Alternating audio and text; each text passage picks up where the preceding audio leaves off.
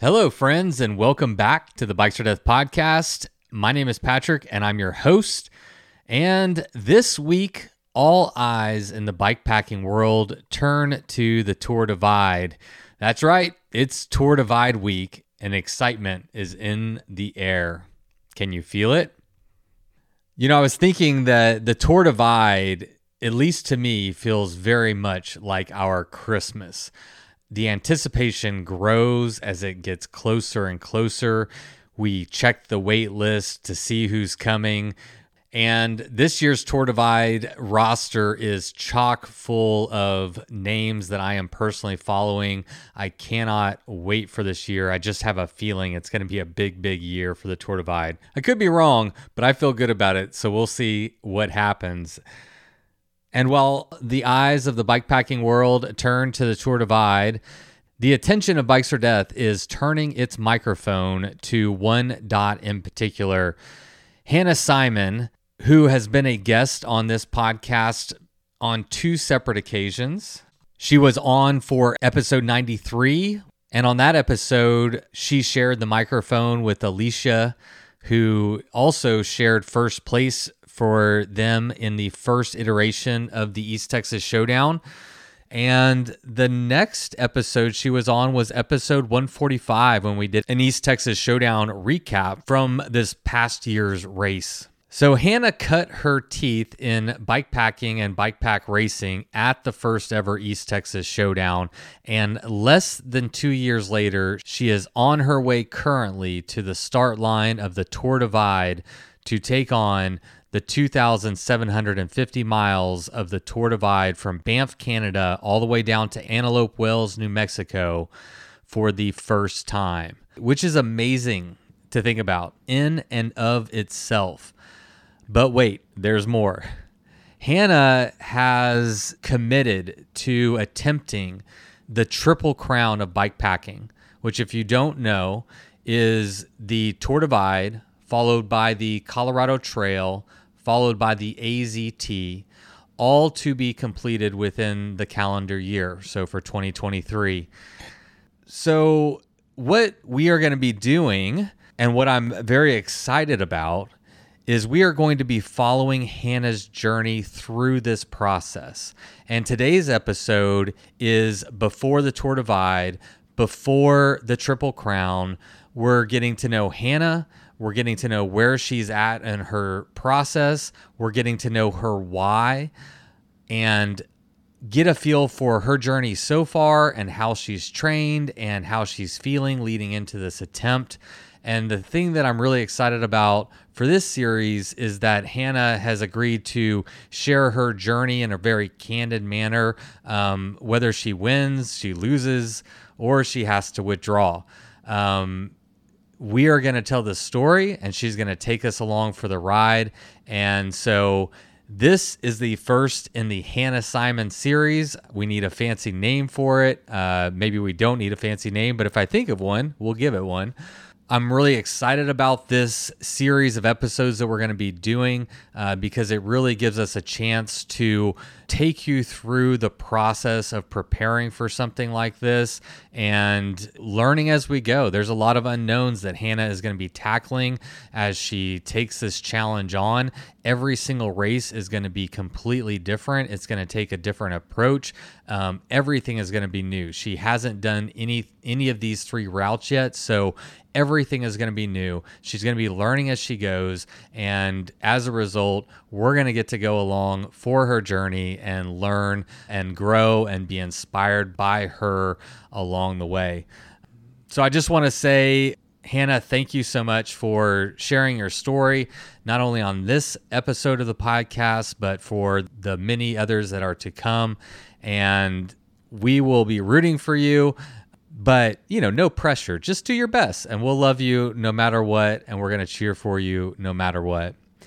All right, everybody. Well, before we get into today's episode, let's take a moment to thank the people that made it possible Normally we would thank our newest patrons, but none signed up this week, and that's okay. But speaking of the Tour Divide, you may remember that last year, Bikes for Death, aka me, I drove down to the finish line of the Tour Divide, and I was able to capture interviews with Sofiane Sahili, Manu Catrice, and Adrian Lichty.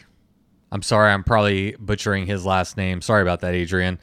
And it was a huge hit. I had a blast. It was a absolute dream to be there at the end and actually experience the finish line of the Tour Divide. And I am going back and doing it again this year. And it really is the patrons of this show that help support it financially so that I can go, I can pay to be away from home, and I can pay for the gas and accommodations along the way. So thank you very much to the 339 patrons that support this show on a monthly basis. We cannot do it without you. And I'd like to give a quick shout out to the 3 longest sustaining members of the Bikes for Death podcast, starting with number 1, Ryan McNabb, who's been supporting us since November 11th of 2018. That had to be after like the very first episode or second episode. That's amazing. Second up is David Meller, who joined us on January 9th of 2019, and Paul Dries, who joined us in March 30th of 2019. So, wow, literally supporters for the last 3-4 years and so many others. Thank you all so much. And if you would also like to support this work and help produce this podcast, you can find out more over at patreon.com/bikesfordeath. Our next partner is AG1, the daily foundational nutrition supplement that supports whole body health. I drink it literally every day, and I gave AG1 a try because I know that Andrew Huberman supports it and recommends it and uses it, and I trust Andrew Huberman. If you don't know Andrew, he has another podcast called The Huberman Lab. I highly recommend it. He is a neuroscientist, and he really breaks down complex neurological and biological and physiological concepts and makes them understandable and relatable to people like me and maybe like you. And I've really come to follow him and respect him as a source of good information. So whenever I heard Andrew recommends it and he uses it, I was like, okay, I need to check this out too. Now, I drink AG1 every day before my workout, and it makes me feel like I'm actually doing something good for my body and I'm giving it the nutrition that it needs. We talk a lot about nutrition for bike touring and bike racing, and finding quality foods en route can be challenging to say the least. May I recommend AG1 travel packs for the nutritionally deficient bike packer on the go?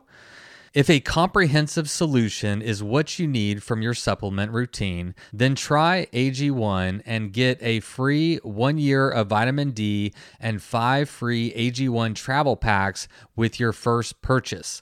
Go to drinkag1.com/bikesfordeath. That's drinkag1.com/bikesfordeath to take control of your daily nutritional insurance. All right, everybody. And I also want to remind you that Bikes for Death is going to be on the road soon. Not only am I headed to the Tour Divide, but after that, I'm going to be heading up to West Virginia to cover the Grusk race that is happening up on Spruce Knob. Grusk stands for Gravel Ride Up Spruce Knob. So that's where the name comes from. And I'm going to be there from July 6th through the 9th, covering the event, taking pictures, kissing babies, shaking hands, and riding bikes. And I'd love to see you out there. They have a wide variety of distances and experiences for you to choose from. Everything starting from a 25-mile route up to the Mac Daddy, the 220 and the 260-mile bike packing editions. and so much more. I invite you to check out this event over at www.mountainrides.net. Check out the event, sign up if you want, and I will see you there in July.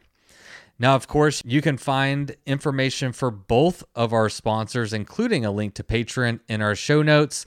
But for now, the bills have been paid, and it is now time to get to my chat with Hannah Simon. But first, let's have Miles Arbor kick it off with the Bikes for Death theme song. You load up your bike, you ride away from home. You could be with your friends or you could be alone. You ride for a day or maybe more. You just love being in the great outdoors. Everything you need is strapped to your bars, including that new pillow you got from Santa Claus. And then you think, oh shit, to yourself. You left that super lightweight tent on the living room shelf. Bikes or death. Bikes or death. Podcast. Welcome back to the podcast, Hannah. Thanks so much. I appreciate you having me. Another park bench in Austin, Texas. Best place to be. We keep meeting like this. Yeah. Well, thank you. I'm super excited for this conversation, and I know whenever I approached you with the idea for doing this series of episodes that we're going to be doing, I was so excited about the idea that I was nervous that you would not say, I don't know, maybe, I was like really hopeful that you would be down for it. I'll just say that. So I'm stoked, and yeah, thank you. Yeah, absolutely. I just want to give a quick shout out to Cycle East for letting me steal you away from them for a little while we chat. So you're technically I don't know if you're on the clock or clocking out, but No, I'm clocked out. I won't have Russell pay for this conversation now, but it is the middle of the workday. So yeah. What do you do at Cycle East? I am the general manager, I guess would be the official title, or what we'll tell people when they ask to speak to the manager. They'll just throw me in that fire. I do a lot of the things that nobody else wants to do, is the joke that I make a lot of the time, because it's just kind of trying to keep the ship running in a way. So when somebody else gets to a point where they need help, then they'll come to me, and I'll be able to kind of pass them off to either another person that can help them out, or take on the warranty claim, or call the company, or get the part, or it's a lot of little kind of daily things that I'm handling most of the time. And then any upset customer. Whenever they come with that look in the eyes, I just point at Hannah. Yeah, they know. They know. And how long have you worked there? In August will be 5 years. Oh, wow. Yeah. Wow, that's amazing. Isn't that awesome? Well, that's great. So I started the podcast around 5 years ago, and that's, when I really bikepacking came on my radar. And the question I wanted to ask you was, just from a shop perspective, I know y'all are bikepacking heavy. I mean, your shop leads bikepacking trips, and y'all helped it out with some of my bikepacking stuff. So you definitely have the clientele that's coming in and doing these types of activities.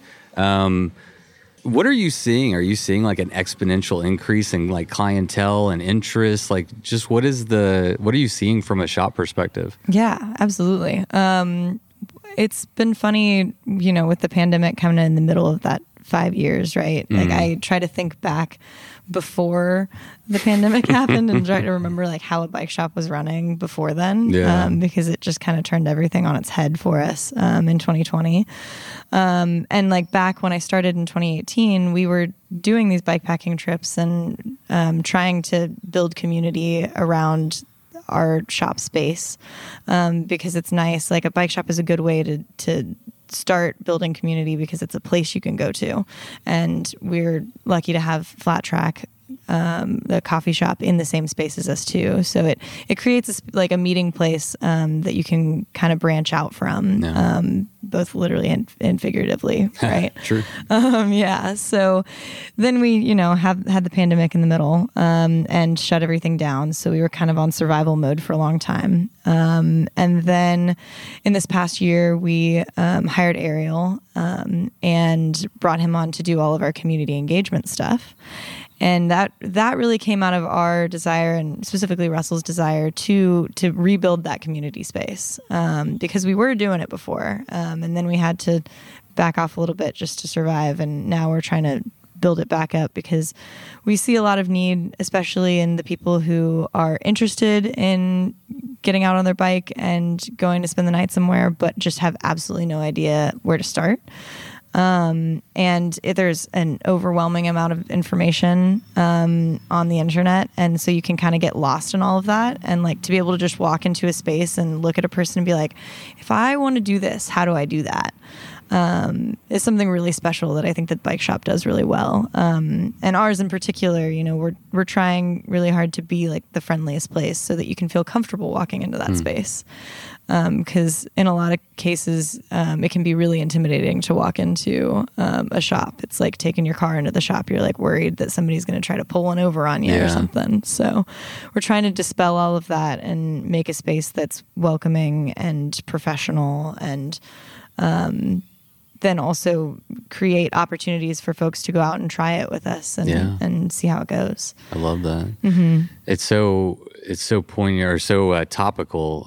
I would just recorded an episode and I was talking about this exact same thing, how we're overloaded with information, which is a great thing, but it can be overwhelming and confusing. And I think it is actually one of the greatest barriers to entry into bike packing, because, you know, we have great technology with our you know, routes on our phone or our bike computer, and then we have all the mapping services, and we have routes that are already developed, and we have podcasts and YouTube channels and websites and all the gear reviews, right?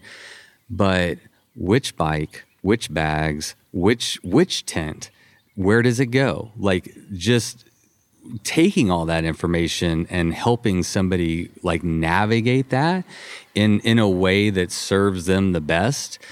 I've seen, like, you know, I've had the opportunity to help people like kind of on that journey, just like on a one-on-one basis, and it accelerates their access to outdoors and doing what they really want to be doing so quickly. So I think that's a great service that y'all are offering, and one that I think is the most needed to get people in bike hacking. Yeah, absolutely. Yeah. And then it kind of just rolls into already having a community to kind of come back to ask those questions as they come up, and to see who's riding this weekend. And, you know, it turns into a relationship that also creates more spaces. And that's what I mean by, like, you know, literally somewhere to start your group ride, or, you know, where you met your best friend that you go backpacking with all the time now. Yeah. So it's really fun to see and facilitate those connections, and to have them ourselves as well, and get to, you know, weave that through the community at large. Yeah, it's good stuff. Mm-hmm. Go to Cycle East for all your bikepacking needs. Yes, correct. On the east side of Austin, on Chavez Street. Yes, Cesar Chavez. Parking around back. Park around back. Yeah. Oh, I should do that. Mm-hmm. So y'all try to reserve the front for like coffee, or just people who are kind of coming and going rather quickly? Yeah, people who are in and out, because the shop is on one of the busier streets in nearly downtown. You know, we're like a mile from downtown, and so the 5 parking spots we have in front of the shop are coveted, and it's also hard to get in and out of sometimes. But we just try to get people to park around the side, because right now street parking is still free. So anyway, I've gotten lucky, I guess. I've been here 3 times recently, and all 3 times I've got a front row seat. So, but now I feel guilty for taking the spots. No, I heard you come and just wave you in. Back me in. So let's talk about what we're doing. What we're going to be doing and recording this series of episodes is something that I haven't done before, and I'm really excited about. So, you know, why don't you say what your big goal is for this year? Mm-hmm. Yeah, absolutely. I've verbally committed to attempting all 3 races of the Triple Crown. And I say verbally because I haven't put it on the internet yet, but I guess this is like the official time. I might have said it in the last podcast too, maybe. But I'll do it for you. Yeah. Yeah. So the the 3 races are Tour Divide, which is coming up here very soon. And then in August, it's a Colorado Trail Race, and October is Arizona Trail Race. So there's several individuals who have already done it, but it's essentially doing all 3 of those races in the same race season is considered the Triple Crown. Yeah. And I'm wondering, like, that is your big goal. Do you have smaller goals? Like, do you have time goals? Do you have finish goals? Like, what are some smaller goals that you have, like, surrounding this attempt? Yeah, absolutely. Yeah, when I think when I kind of started to digest the idea of doing all 3 of these races, I decided I needed to look at them one at a time, and really just focus on it. Because if you look at it big picture and you start thinking about, like, oh, you know, how am I going to pack down a full suspension bike for Colorado Trail? Am I going to do that? Do I use the same bike every time? How am I going to get my bike through the Grand Canyon in October? Mm-hmm. And then all of these thoughts flood in, and you can get overwhelmed very quickly. And so I realized that the way that the races are set up, it's like the first half of the year, like January through June, you don't have a race happening. And then you start with Tour Divide, and it's nice because it kind of acts as this like training in a way, both physical because you're riding 2,800 miles, but then also because it's the longest of the 3, and so you get to really like shake out whatever things that you may or may not know about your setup beforehand. And so I've, in the last couple of months, I mean, it's just like in every waking thought. Truly, I have like a running list of things that just when it comes up, I'll write it down, and you know, I see somebody with a certain water bottle, I'm like, oh, that would fit on my down tube really well, or you know, so it's kind of just like a constant thought happening. And I also, my personal lifestyle is very much centered around bikes, like managing a bike shop, working full time, trying to ride as much as possible to prepare for this much mileage. It's just kind of a constant thing in my brain. And so it's been interesting to try to have any kind of balance going on in life for that reason. But the main goal was just focus on Tour Divide first, figure out how I want to approach it. And really for any of the races, it's mostly just like figure out how to finish it. Mm-hmm. So the time goal for Tour Divide, I've been saying 17 days is my kind of reach goal. 17 to 20 is kind of what I imagine it'll end up happening. But I truly just have no idea because it's just so long. Yeah. You just don't even know. So first of all, we'll want to finish it. It'd be really cool to do it quickly. Yeah. When did you have the idea? Not necessarily like when did you start telling people, but like, I don't know. Yeah. Were you like on the Arkansas high country and you're like, I think I could do Tour Divide. I mean, this is a big challenge. I mean, we can't, for anybody, this is a huge challenge.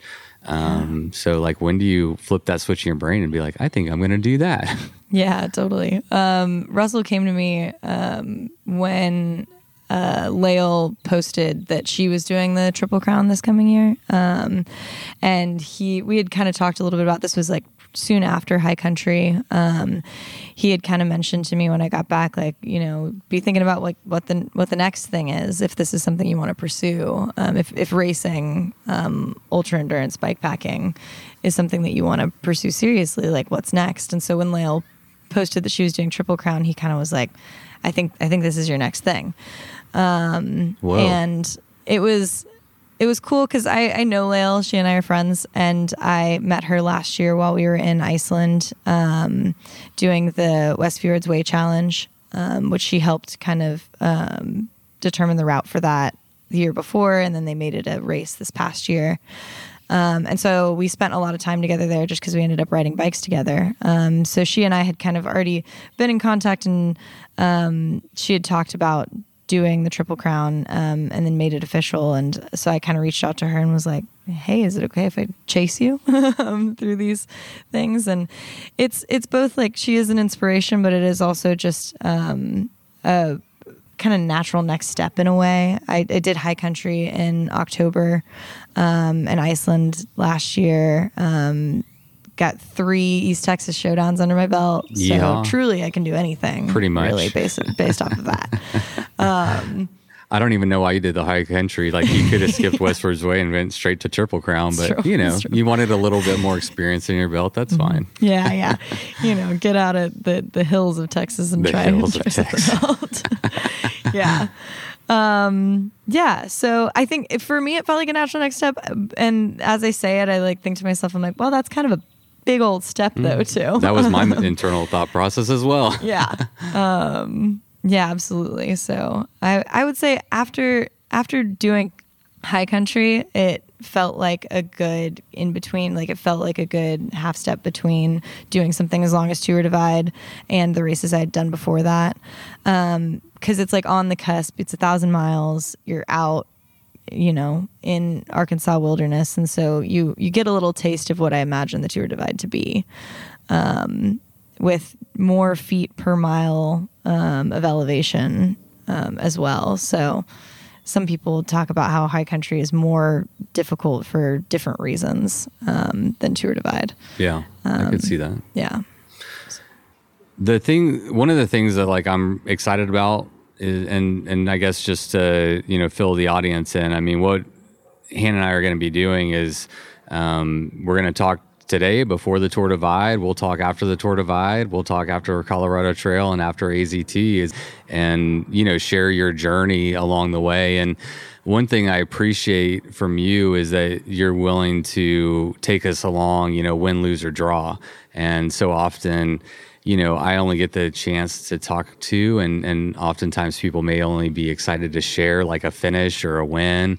But, you were open to kind of just share this experience in a candid way, which I really appreciate. And I think a lot of people can value from, because it doesn't matter who you are. I mean, Lael, use Lael. I mean, 2,800 miles. Lael's had DNFs, right? She's had to withdraw before. So like, it can happen to anybody.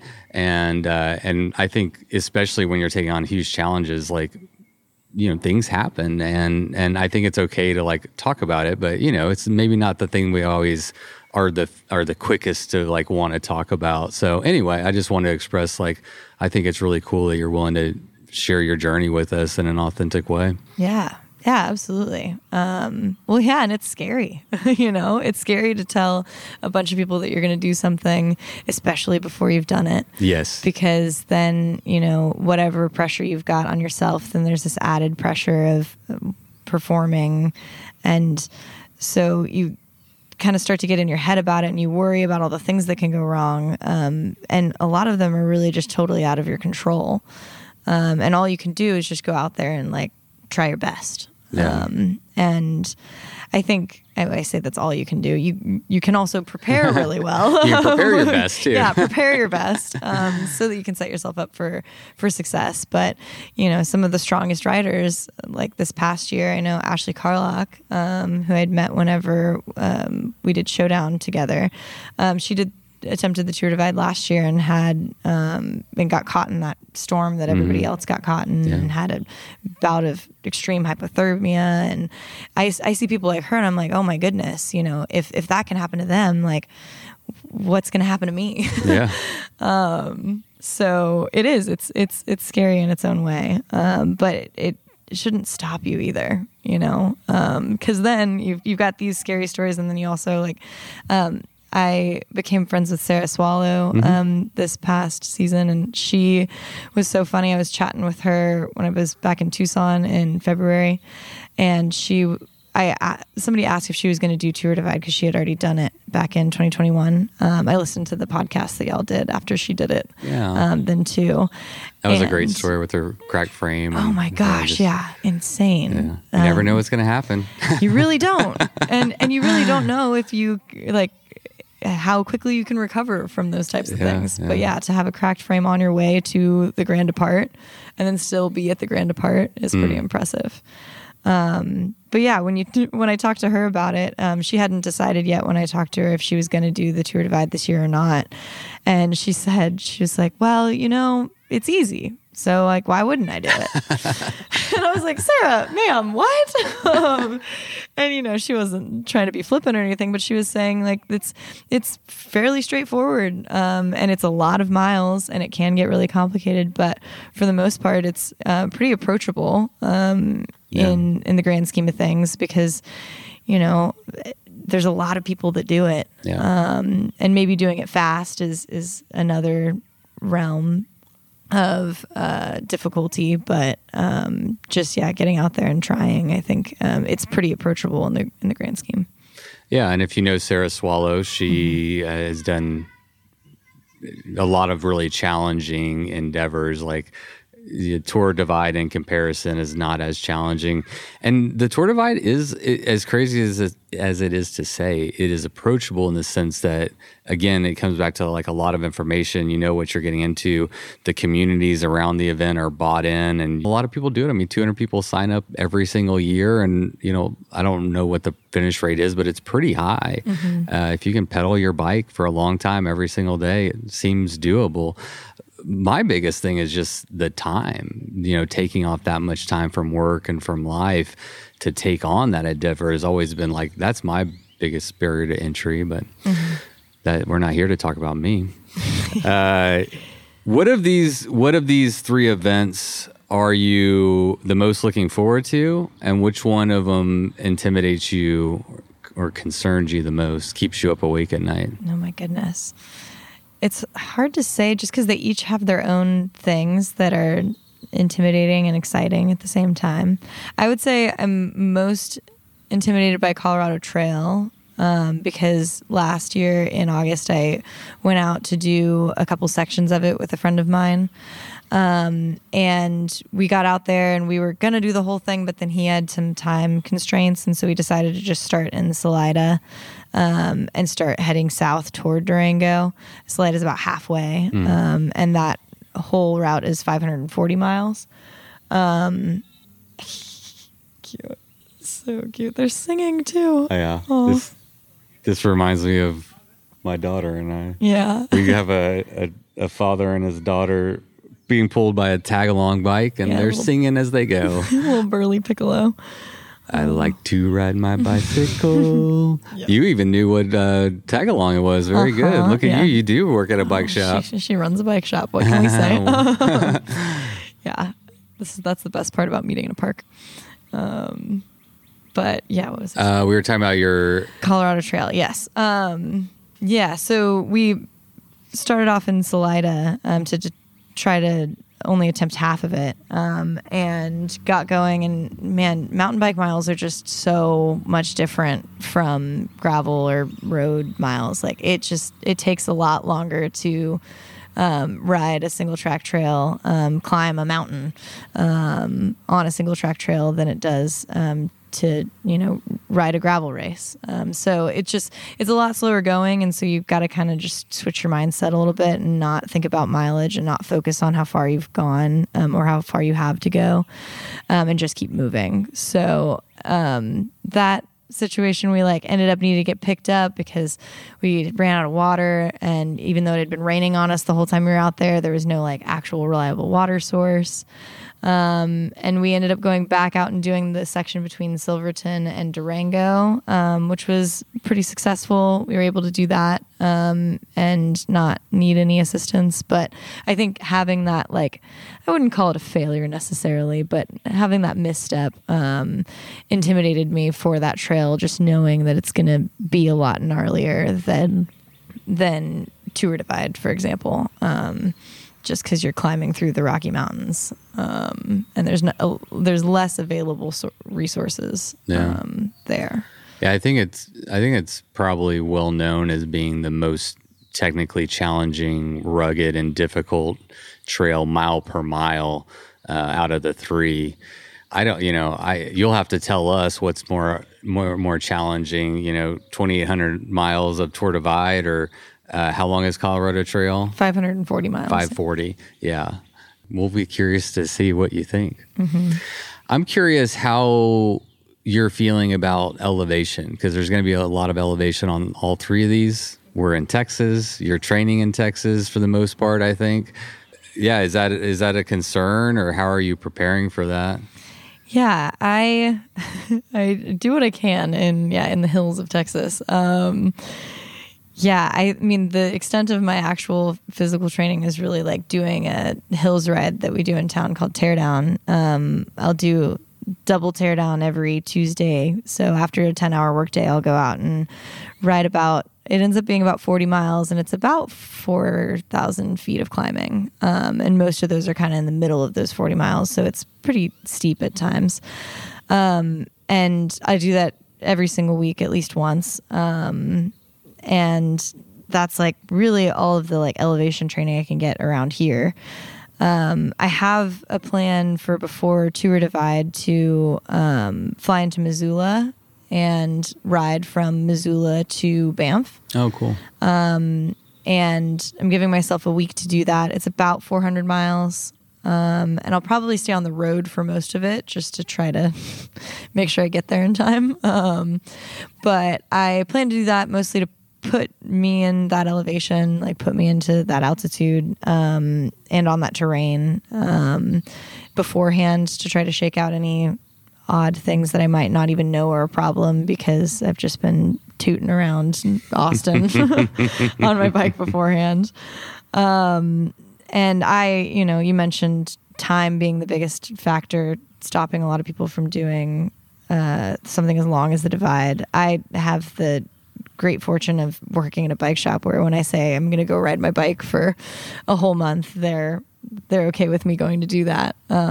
So I'm going to try to get out there ahead of time to shake out any kinks that there might be. And then also just like put myself into that mindset. Get mentally. Yeah.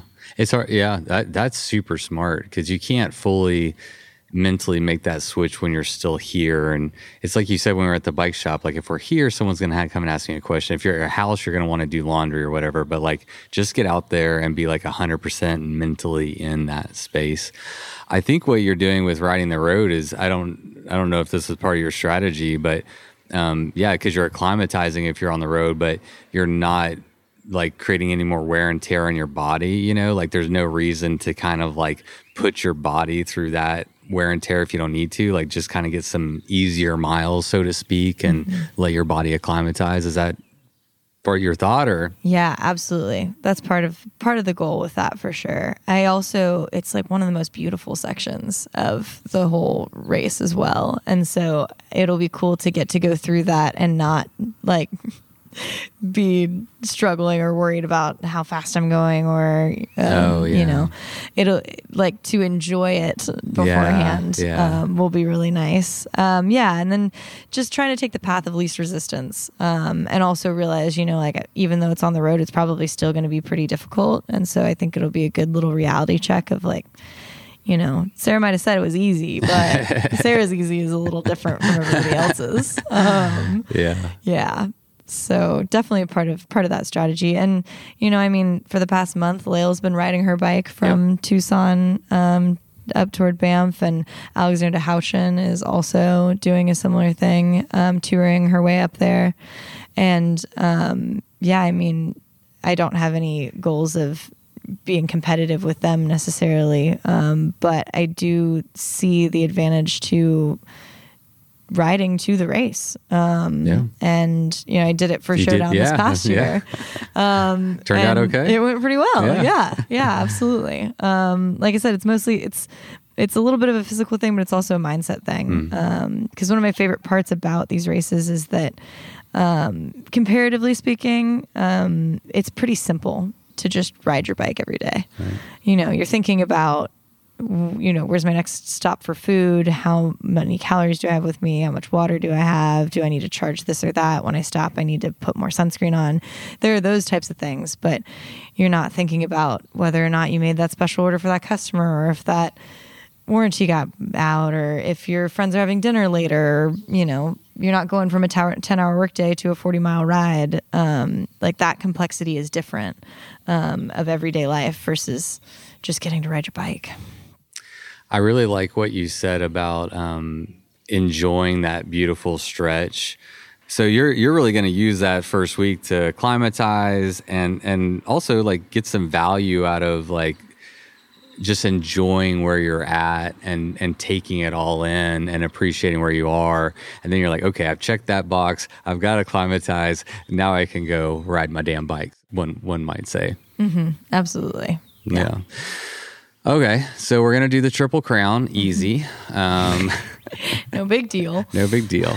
No, the reality is that it is a big deal, and nobody takes on something that challenging without a real big internal motivator. You know, like you can't borrow that kind of motivation from anybody. So I am curious, like, what is your motivation or what is your big why for wanting to do this? Yeah, I think it has a lot to do with wanting to do something or attempt something in pursuit of just reminding people that anybody can do it, and not in the sense that like just anybody can go out and ride their bike or take off work for a month or anything, but mostly just saying that like there are probably a lot of things in your life that are telling you no a lot of the time. And so if you are presented with this opportunity or this challenge, just trying to say yes, trying to go for something that you think that maybe you can't do, because a lot of the time you can surprise yourself. And I think I've found that a lot in bikes because people just have no idea that they could, you know, even just ride their bike across town. But once they do it, then that builds their confidence to try the next thing. And so when you hear about these people doing these big bike rides, it's inspiring in its own sense because you realize like, oh, if this person's done it, then why can't I? And I think that is one of the biggest motivators for me because I, you know, kind of like what you said earlier, like I'm not a superhero.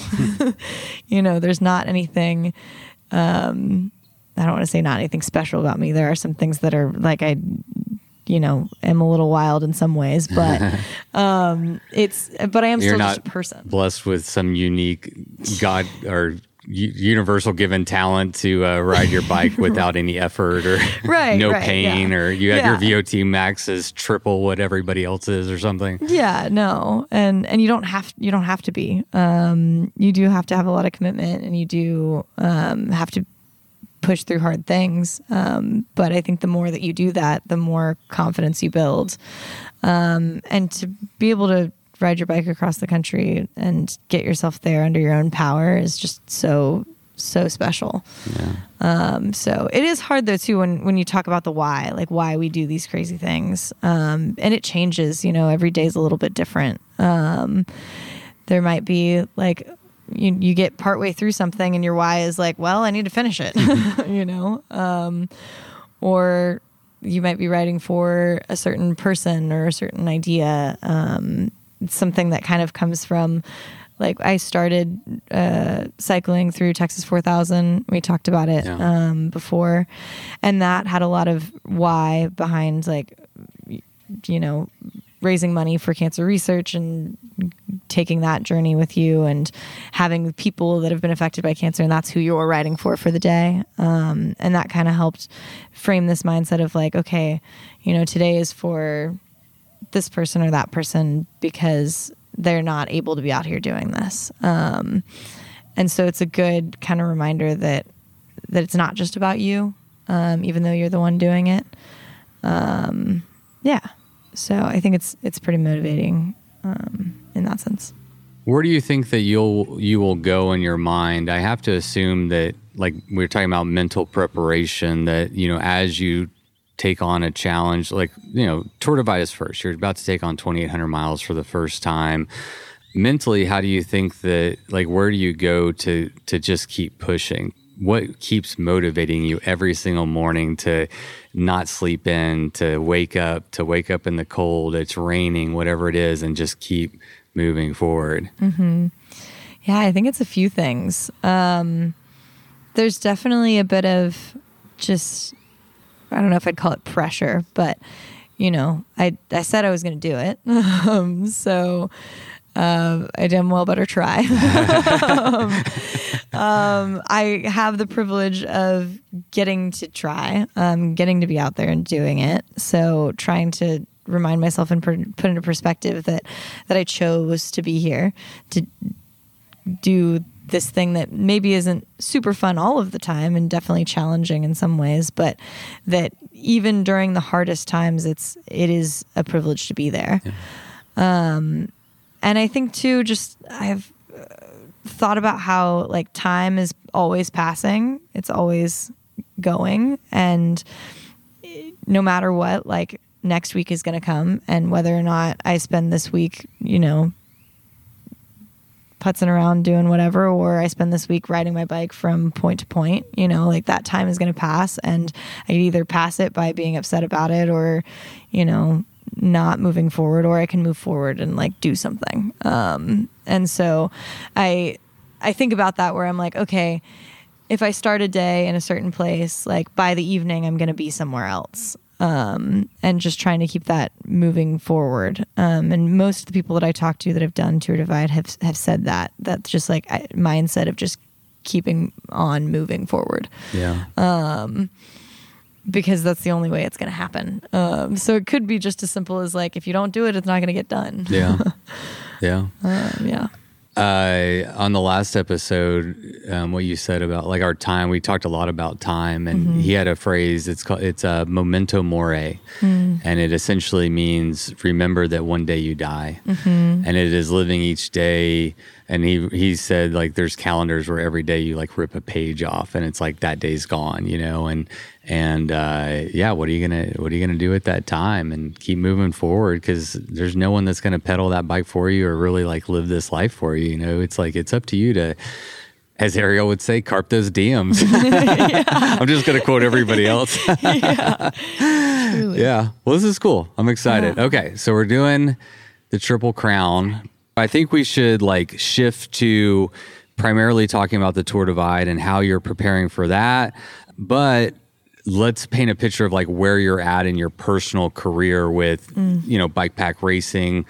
If you want to just kind of give us the highlights of what you've done up to this, up until this point.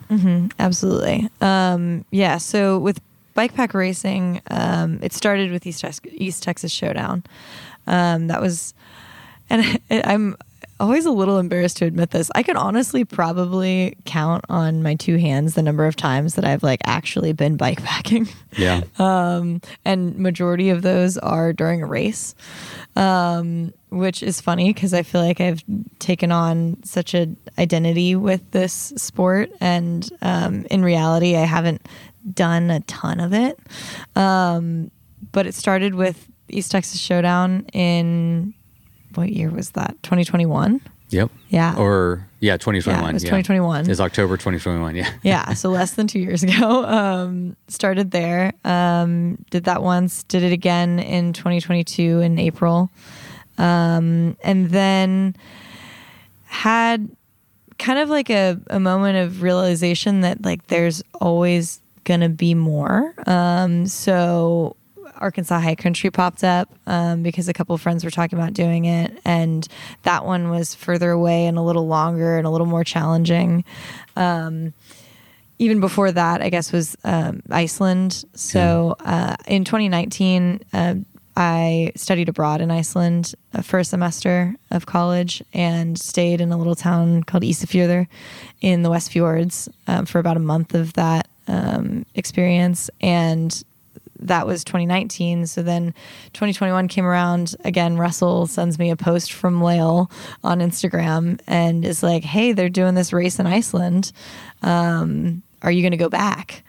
And I was like, oh, can I? And so yes, please. Yeah, that planted that seed for me. And I started looking into that race. And that was another moment where like West Fjords Way Challenge is a stage race that's 4 stages. And it goes in and out and around the West Fjords in Iceland. So each day is about 150 miles with significant elevation. I think it's like 10 or 12,000 at least in each day.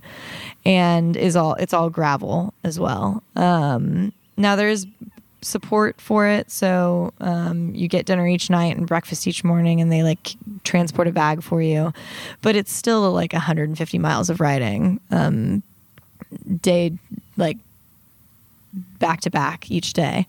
And so when I read about that, I was like, yeah, in theory, that sounds great. And like, I've done this showdown thing a couple times. What are the odds? And I remember just not knowing if I could do it. I was like, I don't know. That sounds like it's too much. And listened to the Girls Gone Gravel podcast. They had a couple of the women that helped organize the West Fjords Way Challenge, Lene and I think Brooke Gowdy was on that one too. And in their podcast, they were like, I mean, we're not anything special. We're going to do it. So yeah, it's hard, and definitely take it seriously as a challenge, but come out and do it. Yeah. So I decided to sign up for that race, and that was the summer of last year. And that one's like 1,000 total? It's 600. Oh. It's 1,000 kilometers. That's okay. Yeah. Those darn kilometers. Gotta watch out. So for how many this. days? Is it about 5 days or 4.5 days? So it's a stage race, so it's 4 stages. So they stop you Right. at a certain point each day. So the first 3 I was stages trying to do the are math. 3 I days. guess 4 makes sense. So 4 and 150 miles a day. Yeah. It's about Yeah. 600, somewhere around there. Yeah, right in there. Yeah. And then, so the first 3 days, it's the first 3 stages, and then you have a bit of a break, and then the 4th stage starts at midnight on that 4th day. So, and it is a big loop, so you like end up back in Isafjordur, where you started. So it's still a pretty massive undertaking, and there were people from all parts of the world coming to do it. And during that race, I didn't really have very much expectation for myself. Again, I just wanted to finish it. But I found myself riding with some pretty strong folks. Like that's where I was riding with Lael. And so it kind of helped me realize that I was good at the thing I was doing, or getting, could have had the potential to be pretty good at it. Yeah. I mean, you didn't know. You show up and you're like, oh, I'm riding with Lael. We're riding together. Yeah. Okay, I'm here. Right. I guess I have to acknowledge. And I mean, you have to. Like, it's not, that's cool. Yeah, absolutely. There's no other way to find out. What was after Westfords? After that was High Country. So I did that a little out of order earlier, but after West Fjords Way, High Country came. So West Fjords was July of last year, and then High Country was in October of last year. Yeah. And that one, I can't remember who put that bug in my ear. I know Kuya was planning on doing it. Kyle Gilbert had told me about it before. Steph Hall also brought it up because she did the 500. And I remember I hadn't signed up yet, but there were still openings because that race doesn't necessarily fill up. And I wasn't sure if I was going to be able to swing it or not with just getting the time off of work. And Kuya was like, I'm going to go do the 1,000. And I was like, well, if I'm going out there, I'm not going to just do half of it. So I decided to also do the 1,000 with him, or not with him. He was way ahead of me, but at that point it was like somebody was driving out there and had a spot for a person and a bike. So it was a good opportunity to do it. And I didn't really know what I was getting myself into. That we got there, and I met Andrew, and they had like the welcome party, and they started playing this movie that was made about it the previous year when Scotty Lechuga and a few other people that I don't remember the names of also raced High Country, and they made this feature film about it that I'm not going to remember the name of. Is it Relentless? Is it? Yeah, it was Relentless Ride, I think. Relentless Ride, exactly. Yeah. And they started showing a little section of it, and at the beginning, it's like these clips of these really well-known people like Scotty and Bobby Wintle saying how the High Country was like the hardest thing that anybody could do, and I was like, what am I doing here? Like, what did I get myself into? And kind of didn't really realize what I had signed up for at that point. And did it. It was hard. But where did you place on that one? 5th overall.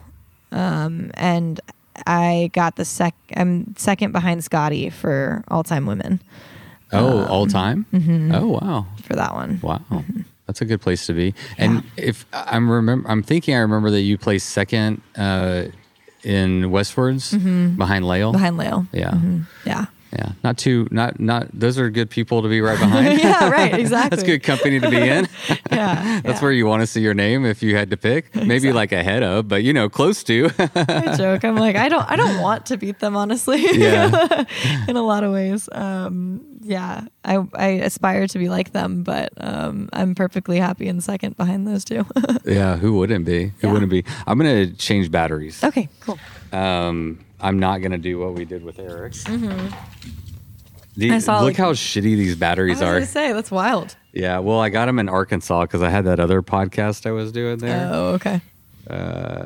and this is what you get in Arkansas. Okay. Oh, that's a good. Yeah, you want to ride more than you drive. Yeah, that's a good matrix to have. It's a good goal. All right, so that's pretty much your race career summarized. You don't take baby steps. You take the leaps, and so far you've you said earlier you like to take on things that you don't know if you can do, like challenges that feel maybe just slightly unattainable or slightly out of reach. But so far, every time you've stepped up to the plate and shown you can do it. How are you feeling about going into the Tour Divide? I feel pretty good. I don't know if I ever really feel ready.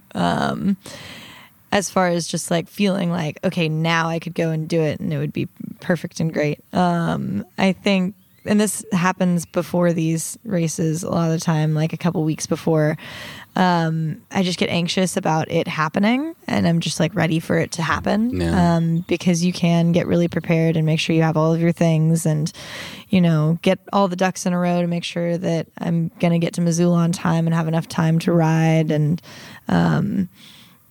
have all of the things in order, but then it's just like the time has to pass so that you can actually start the thing. Right. So I feel pretty prepared. It's been a little bit of a scramble just making sure to have the right gear, because I think my biggest concern going into Tour Divide is just the weather and the conditions. There's just a lot of snow on the ground up in Montana and Canada, and so there's going to be a lot of trudging through pretty extensive snow. And that's something I don't have a whole lot of experience with being from Texas.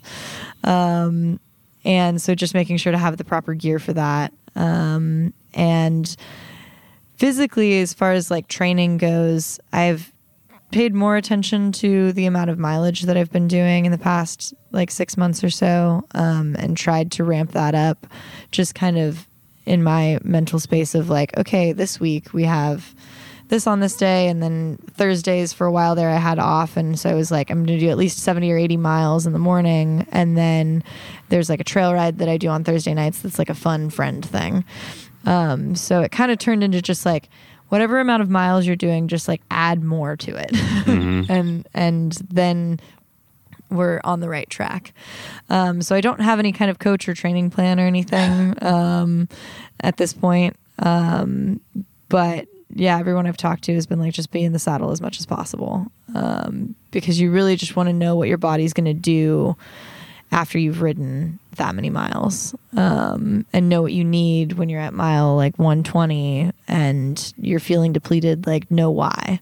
And that's like the best advice I've been given. Do you try to, how am I trying to say this? Like, if you're feeling nauseous, do you ever like go ride intentionally, or do you ever like, try to recreate a scenario that might be tough and try to prepare for it? There have been opportunities to, and sometimes I take them and sometimes I don't, right? So, I mean, we don't often get rainy days in Texas, but back in December, there was like a rainy, cold day that we were supposed to do a overnighter to McKinney Falls, and it was like a cyclist bikepacking trip that I was supposed to lead, that is very much beginner. And the weather was fine in the morning, and then by 1 p.m. it was like 40 degrees and pouring rain. And so I reached out to everybody that had signed up, and I was like, look, y'all, I want you to feel like you have the opportunity to do this if you want to do it, but I also want you to know that it is not going to be fun. And in that scenario, I kind of had to ask myself, like, is this a time when I should go and do this? Just because it would be experience for when it inevitably happens during any one of these races. And at that moment, I didn't. And part of me like regrets that. I wonder, if I would have gotten more or better experience had I done that. But there are other cases where it's really shitty outside and I decide to go and do it because it just gives you that opportunity to be in a shitty place when you have the chance to recover and or learn from any mistakes that might be made. So I try to balance the like putting yourself in shitty situations on purpose. You still want to enjoy it. Yeah, exactly. It is mentally easier for some reason when you're just kind of, I don't want to use the word stuck, but like if you're in it, and it's like you're going to get what you're going to get. It's easier, I think, to mentally process that rather than like making yourself go and ride in like cold and wet weather for some reason. Right. So was the thought always Triple Crown? It sounds like it was. It was never just like, oh, I think I'll do Tour Divide, and then like you're like, oh, I guess I'll do the next two. It was always Triple Crown from the beginning, and that started about 6 months ago. Yes, yeah. It's always been that from the beginning. It's funny. I didn't have a whole lot of interest in Tour Divide, and people, were calling me crazy for obvious reasons. It's like, the coveted bikepacking race. Yeah. But my experience with the Tour Divide was very much like, I don't know, it felt like everybody was doing it and it was like the thing to do. And I think I wanted to focus on other things that maybe were lesser known. And I'm like, do I say this on the podcast? That's fine. Tour Divide is definitely like a place where a lot of people will go and like get out there, whether or not they're fully prepared, and do some soul searching. And the folks that I've interacted with that were going to do that were like going to go buy a cutthroat and find themselves. And I just didn't, for whatever reason, didn't have any interest in it. Because I just, I wasn't a 60-something-year-old man trying to find myself. There is a lot of that. And there is. And so when it just had never been a thing that was like kind of on my radar as something that I wanted to do. And then I said that to, I think it was my friend Ezra Ward Packard, and he was like, okay, first of all, like you're wrong. Like stop that. You absolutely should go do Tour Divide. It's beautiful and wonderful. And you'll drop all of the 6-year-old men in the first day. It's fine. Yeah. You're not going to see them. Right. And so I realized too, I think maybe at that point in time, it had seemed like something that wasn't much of a challenge. And I was very wrong. At this point now, I'm like, okay, we should be scared. Okay. Yeah. Good question. What are you scared of? What keeps you up at night when you're thinking specifically about the Tour Divide? Finishing, like being able to actually finish the thing.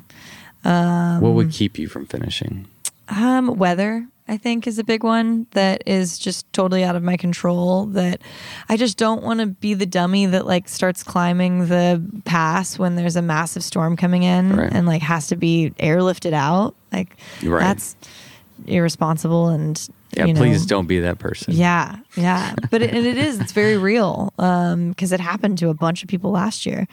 And hopefully that was a eye-opening experience for a lot of people, because last year was a little bit of a clusterfuck, and I'm not, I'm not calling anybody out or anything, but we can all learn from mistakes, whether they're our own or from somebody else's. And going into a wilderness environment where the weather is a big factor is just something that you have the responsibility to be aware of and make the best decision you can. Yeah. I mean, it definitely knocked me off my high horse of like, oh yeah, I haven't really thought about Tour Divide because that's just what all the old folks do. And then I'm like, oh no, this is like a really real thing that like can be challenging. And I think really Ashley's story was what really kind of like reality checked it for me, because I know how strong she is. And it can happen to anybody.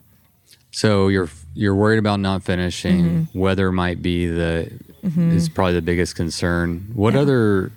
It's 2,800 miles. What other parts of it seem challenging or daunting, or just like you have no idea? Yeah. I think it's really hard to plan for these things because you don't know where you're going to be at any certain point in time. Like to the point of like, are you going to roll into that town in the middle of the night or the middle of the day? And so you can only gather so much information because you don't know what's going to be available to you when you actually get there. It's something I even ran into with Arkansas High Country, because even within 1,000 miles, you're not really sure at mile 600 like where you're going to be. And so I think I have this joke where I'm like, I feel like I've got this test coming up that like I haven't studied for, and that I really need to study for it and like sit down and write down all of the different towns and what resources they have. And I'll do some version of that. I still haven't yet. I'm leaving in 3 days. But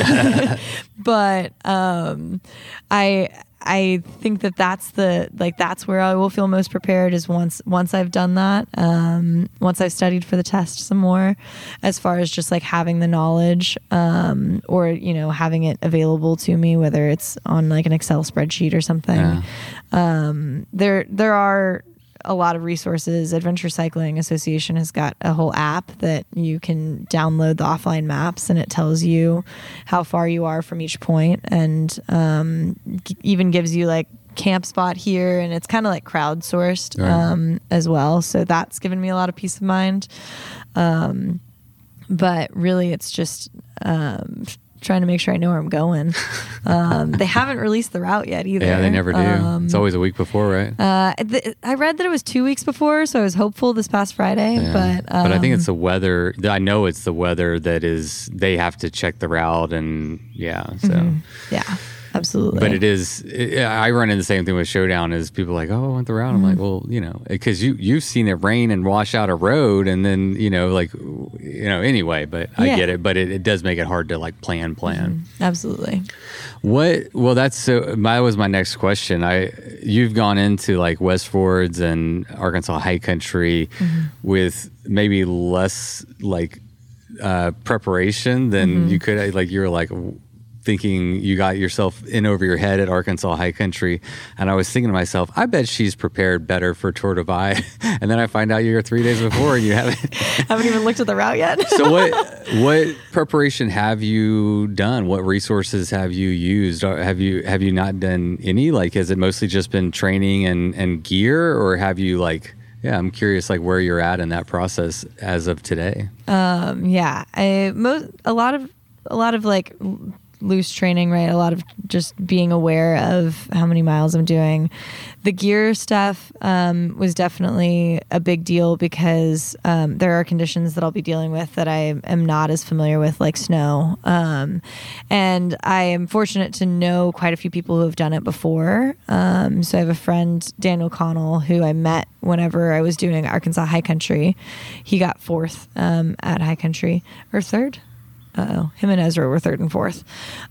But he was kind enough to just get on the phone with me and like chat through his experience last year, and what things he like absolutely would do differently, and like told me to buy some waterproof socks, because that saved him last year. And so it's been really, really helpful to have resources like that, and folks who are just willing to talk to you about it and share whatever experience they've had.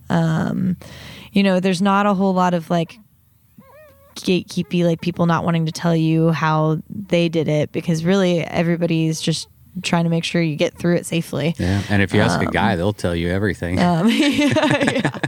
If they've done it, even if they hadn't done it, they might. They'll tell you anyway. In this case, it was fully like, please tell me everything. Sarah Swallow has been another really great resource. She's been great to chat with, because she did it back in 2021, and has also ridden in lots of crazy conditions. And it's also nice because it gives you that little vote of confidence, that because they're so kind to say like, oh, you're so ready for this, you'll be fine. And I'm like, yes, I'm just trying to make sure that I'm fine. Right. Just trying to do my homework. Yes, exactly. Yeah. Yep. Yes. So yeah, I think it's been on my mind more than races have in the past. It's also kind of crazy because like the first half of the year is nothing, and then the second half is all 3 races. And so just trying to focus on the first one and get through that has definitely been a priority. And there's ways I can be better prepared, but I've still got a few days, so Oh yeah, you got plenty of time. just cram for the test.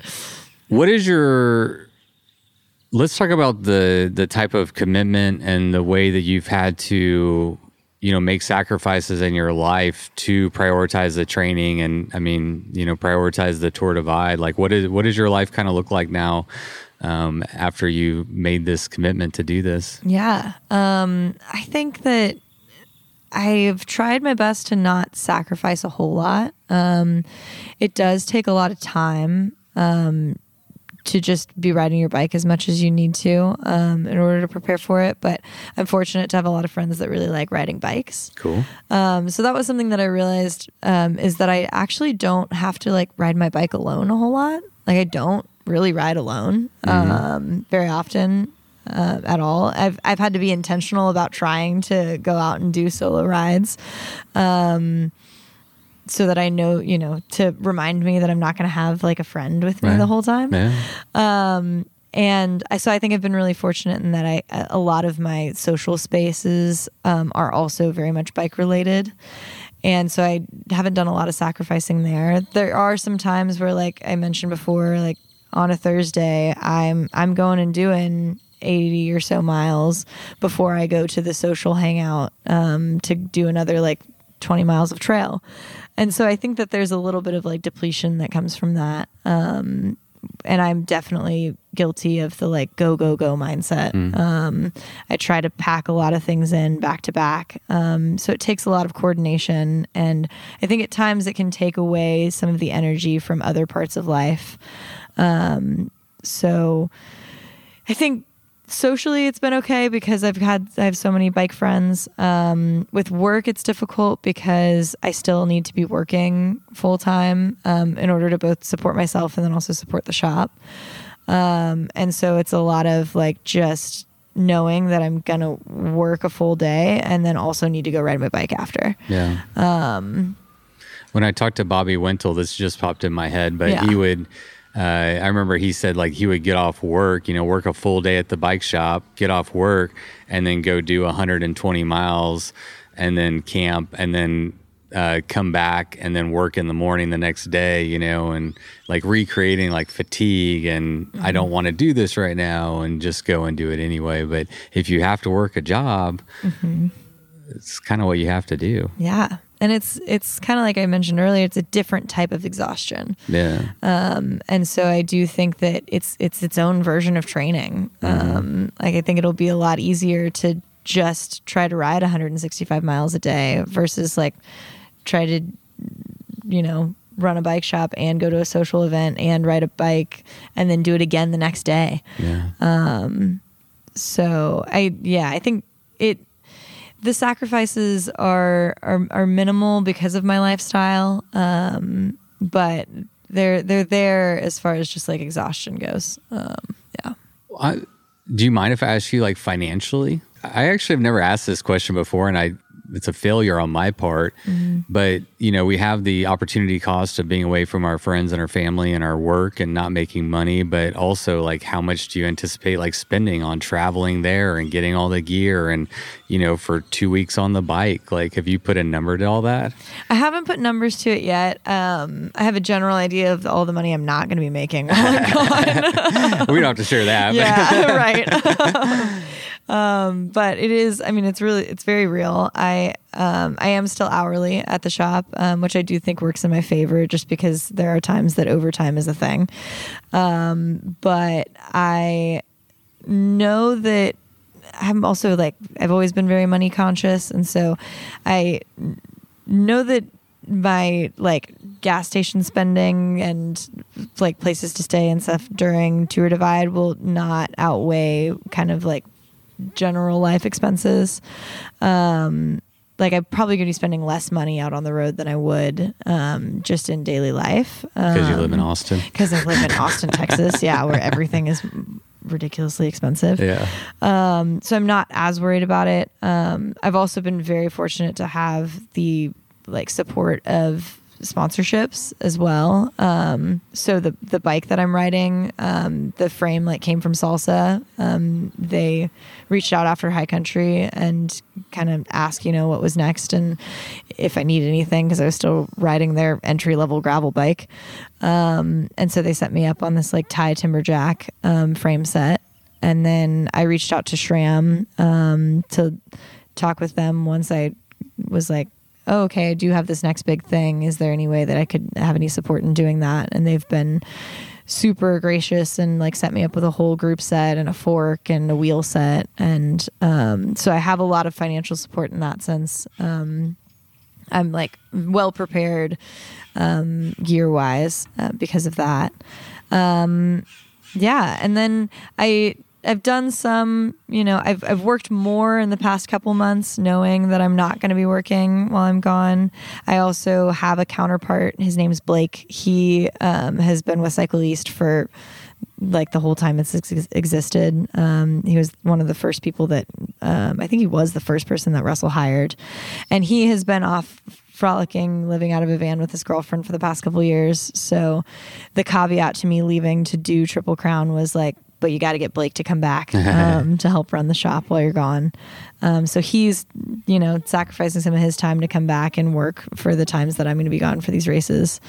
Yeah. So it's definitely, I mean, the financial factor is definitely on the mind. And I think that it's just a matter of like juggling that the same way that I do every day, trying to survive in Austin.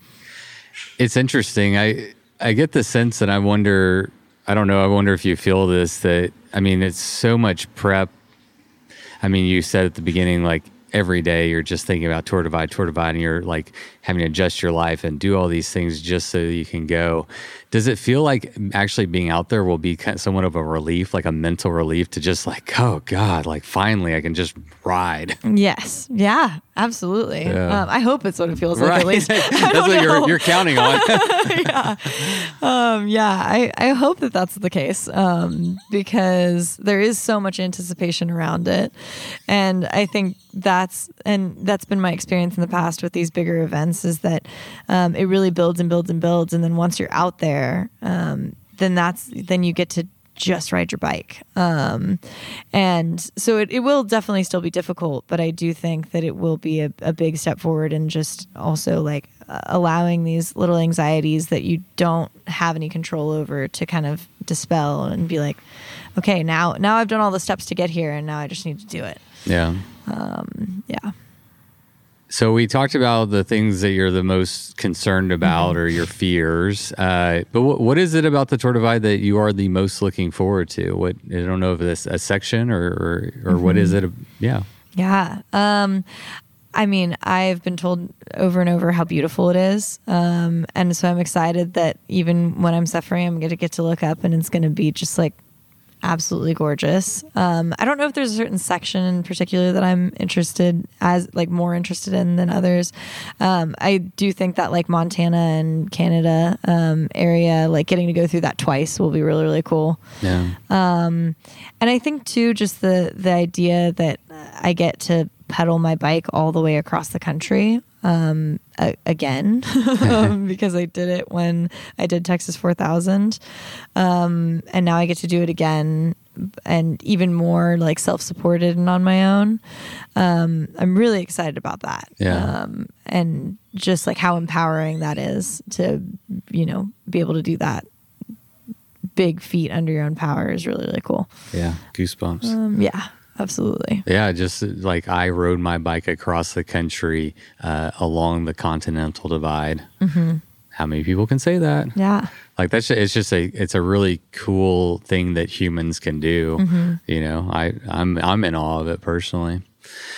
Let's see how you do with this question. I think we're good at like identifying our weaknesses, but I'd be interested to know what you think what do you think a strength of yours or strengths of yours are in, bike packing and endurance effort? And is there something that do you have a weakness, Mm-hmm.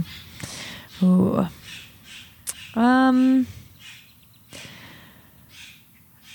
I do think that maybe, and this could be both strength and weakness maybe. I tend to, like I mentioned earlier with the go mindset, I tend to run myself pretty thin when it comes to just even just basic human needs. And I think that lends itself pretty well in an ultra because sometimes maybe you don't have access to things that you need right then and there. Yeah.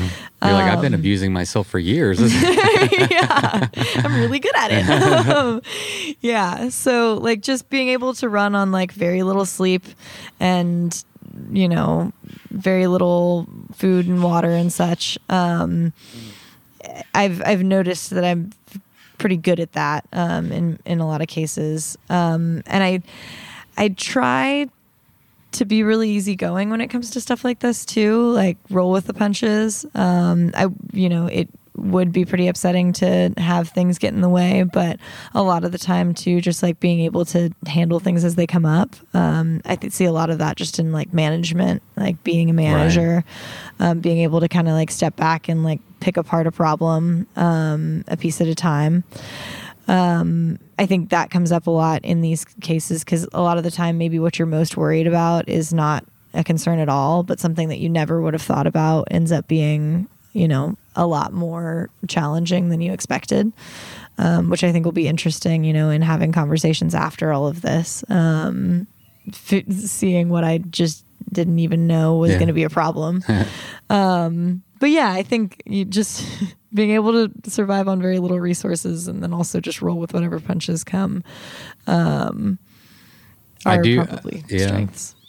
I mean, just as an outside observer, I really like your demeanor and you don't seem to take yourself too seriously. I'm sure this is a serious thing, but you do have that kind of, I'm going to go with the flow, whatever will be, and just do your best, like you said earlier. And that's a good way to have, because you don't want to be an opposable force on something like that, because that breaks, right? But if you can, I used this parable yesterday at lunch, and I'll use it again now. There's a Taoist metaphor parable that I like, and it's if there's a boulder in the middle of a river, the water doesn't go through the boulder, it goes around the boulder and it gets to the same place. And I love Taoism. It's so simple, but yeah, it's that's a great personality trait or mindset to be in. It's don't try to go through that boulder, just go around it. And now you have to stay on the route, of course. But right, yes, yeah. There are rules to follow for certain, but it's a metaphor, people. Exactly. But you end up expending more energy fighting the thing than if you were to just work with it. Yeah. So what's your weakness? Yeah. Oh man. Sometimes I don't know when to stop. I'm a little worried about trying to be the hero, and knowing my limits, at times. I think that I could easily overextend myself and then kind of put myself into a hole, if I don't pay enough attention to what I need. That's where it could be a weakness, right? Yeah. Not attending to yourself is all well, fine and good, but if you are not doing a good job of staying on top of that, then you are going to get in a hole. Yeah, definitely a double-edged sword. Well, it's interesting, right, Hannah, because you are putting yourself in one of those scenarios where you don't know what you are truly capable of, right? You are going to be stepping out onto the next iteration of bike pack racing, and we don't know, and that's kind of the fun, I think, of these endurance efforts is, how deep in the well can I go and still recover and keep going, and I assume you're going to be playing around with finding out, Yeah, absolutely. I could see that. And especially with an event this long too, if you're not careful, you could definitely, push yourself over that edge. Yeah. All right, I got a couple just fun ones to close it out. Music, podcast, audiobooks. Like, what do you do? What do you do just to entertain yourself? Whether it's music or podcast, like, what do you do just to kind of stay mentally engaged and stuff? Yeah, absolutely. I never thought I'd be an audiobook person, but during High Country, I had downloaded the Harry Potter books. And that was nice because I know Harry Potter from childhood and I know everybody's names and their roles. And so I didn't really have to focus on the story necessarily because I familiar enough that it was okay that it was kind of background. I've done a thing, well, I haven't asked them yet, but I'm going to ask my friends to each make a playlist for me and have them provide a little piece of themselves, and it'll kind of be nice to just like catch those different vibes and, be like, oh, I'm going to listen to Ariel's playlist and it's like I'm hanging out with him. Yeah. So I'm going to ask love that idea. That's so good. I just was like, everybody keeps asking me like, what can I do for you? And I'm like, I have no idea. And that was the thought that I had. That Probably I was like, just, nice. Send some words of encouragement via text on that, and think of me. Some music. Yeah. Think of me. Yeah. Exactly. Don't forget me. Yeah. And then and try to sometimes sit in silence and like take in the actual environment around. I don't ever really have like I try to reserve any kind of headphone use to when I really need it. And so try to also like allow myself to have to be alone. Cause like I mentioned it earlier, but I'm really not alone a lot. Yeah. I don't really even ride my bike alone. And I have a roommate and I, work a very social, like forward facing job. So trying to just get myself to like enjoy that alone time because it's pretty rare. Yeah, I love alone time. All right, so food en route, like gas station food. I mean, you're all going to be eating like whatever's en route. So like, I don't know, what are some go-tos for you and when you hop into a gas station? Lael's known for her milk. Yeah. Which I don't know what she's going to do this year. She'd stop drinking milk because it's helping her. She's got really bad asthma. Oh, that makes sense. She's always had the asthma in the lungs and that'll like create phlegm. And, Yeah, exactly. And so milk or just lactose will cause a lot of that like stoppage or make it a lot worse. So I have had the thought though, she talked about she used to get like pints of ice cream, like Haagen-Dazs, and let it melt and then drink it. That's right. She did talk about that.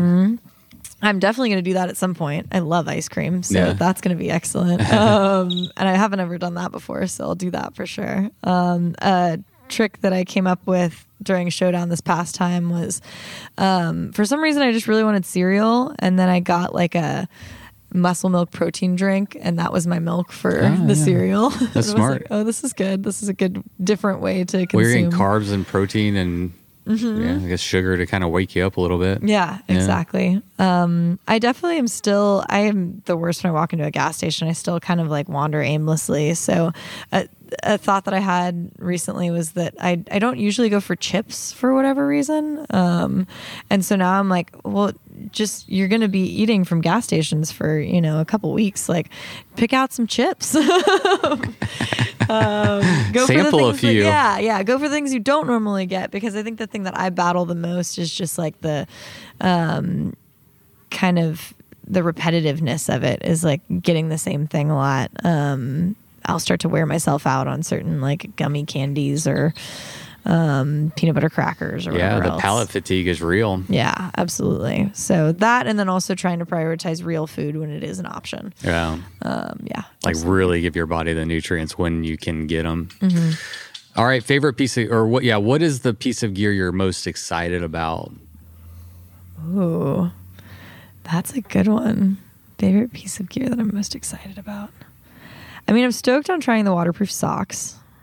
That I'm actually excited about. Which ones did you get? I got seal skins. Yeah. They were on QVP, so it was easy. I mean, I carry my Leatherman everywhere I go.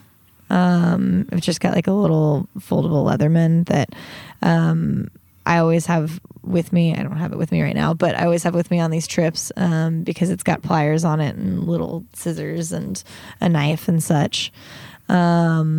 Yeah, I'd say that's probably one of them. That, and also, okay, here's for the unpreparedness. This is just how unprepared I am. Okay. I am gonna go to Missoula, right? I'm flying to go stay with Allie Mabry in Missoula. She's wonderful. She works for ACA. And I shipped a frame bag to her from REI. I was like I wanted to get a full frame bag, and then I just never actually did it. Mm-hmm. And then by the time I was doing it, if I shipped it to Austin, then I would probably be gone by then. So I'm getting a Revel 8 frame bag from REI so that I can test it and see if it fits. And if it doesn't, then I can return it to REI in Missoula. After I've already left to go do Tour Divide, I'm going to switch frame bags maybe. So we'll see how that goes. To be continued on the next episode of truly. Hannah Tackles the Triple Crown. Yeah. Or something. What is today? Today is May 29th. Mm-hmm.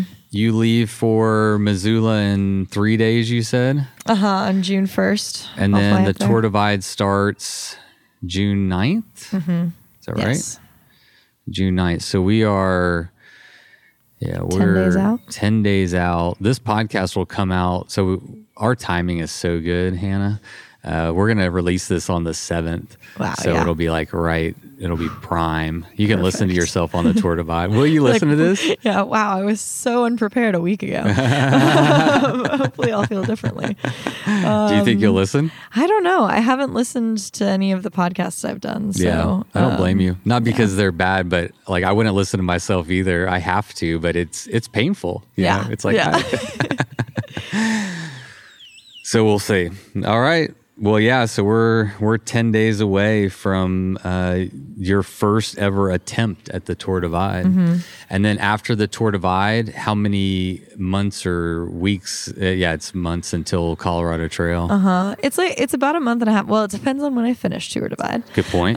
So with the goal time, I'll probably have about a month and a half because the start of Colorado Trail race is at 4 a.m. on August 13th. Yeah. So you'll have a month and a half to get back, recover, start training for a gnarlier, more technical trail. And then I'm assuming reevaluate your gear and figure out what that looks like.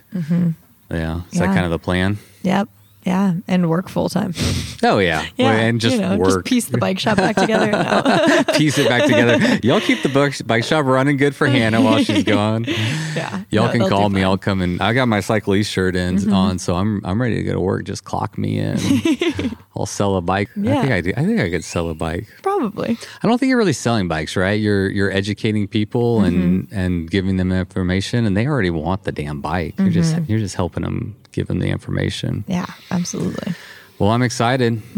It's been, I really appreciate it. It's been fun because like we did our first episode after the first East Texas Showdown. And so I've been privy to the start of your bikepacking career, quote, and, I genuinely, I guess I'm a fan of yours. I've enjoyed watching you. I've got to see you at every East Texas Showdown. I've followed your dot at Westford Way and Arkansas High Country race. And it's exciting. It's exciting to take on something this big. And I really just appreciate you being so candid with sharing your experience with us. And I'm looking forward to kind of following along from the sidelines and rooting for you. Yeah. Thanks so much. Yeah. I'm stoked. All right. Anything else? All for now. Until next time. I guess you got to go back to work. Yeah. Yep. And then you got to train tonight. What are you doing? What are you doing tonight if you get off work? I have to pack my bike into a box. Okay. So I'm going to put that into a box, and then I've got work again tomorrow and my last tear down before I leave. So and then I fly out Thursday morning at 7 a.m. Hell yeah. Yeah. Well, good luck out there. Thanks so much. All right. Bye. All right, everybody. That's a wrap on edition number 1 of Hannah Takes on the Triple Crown. I am giddy to start watching the dots on June 9th, as I'm sure many of you are. don't be shy to send Hannah a message. Let her know you're rooting for her. And yeah, we're going to catch up with her after her Tour Divide. So I'm really looking forward to that. And let's see, lots going on. This evening, I'm heading to Austin. Actually, in 2 hours from now, I head to Austin. I'm going to interview James that just attempted the ITT of the new Central Texas Showdown route. So I'm going to be interviewing him. And then tomorrow morning at 5 a.m., I'm flying out to Oaxaca. Then I come back and I have a meeting in Llano, Texas to finalize some details for the Central Texas Showdown. And we're just going to keep going. Lots going on over here. And I can't wait to share it all with you very soon. And as a quick reminder, if you'd like to support this episode, a great way to do that is support the people that support this work. You can find their information in the show notes. And of course, you can always support this work directly over at patreon.com/bikesfordeath. And that's all we have this week. Happy dot watching, folks, and good luck to all the Tour Divide riders out there. Have a great time. Wheels down, smiles up, and you know what to do.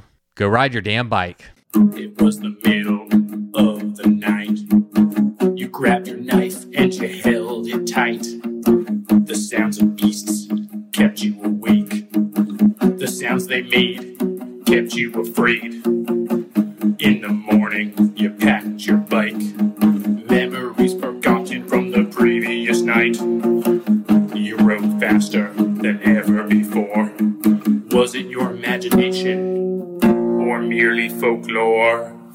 Fear turned into strength as you pushed further. Every pedal stroke, stronger and firmer. Your bike feels weightless, your legs aren't tired. You think to yourself, just a few more miles. Bikes, oh death. Bikes, oh death. Podcast.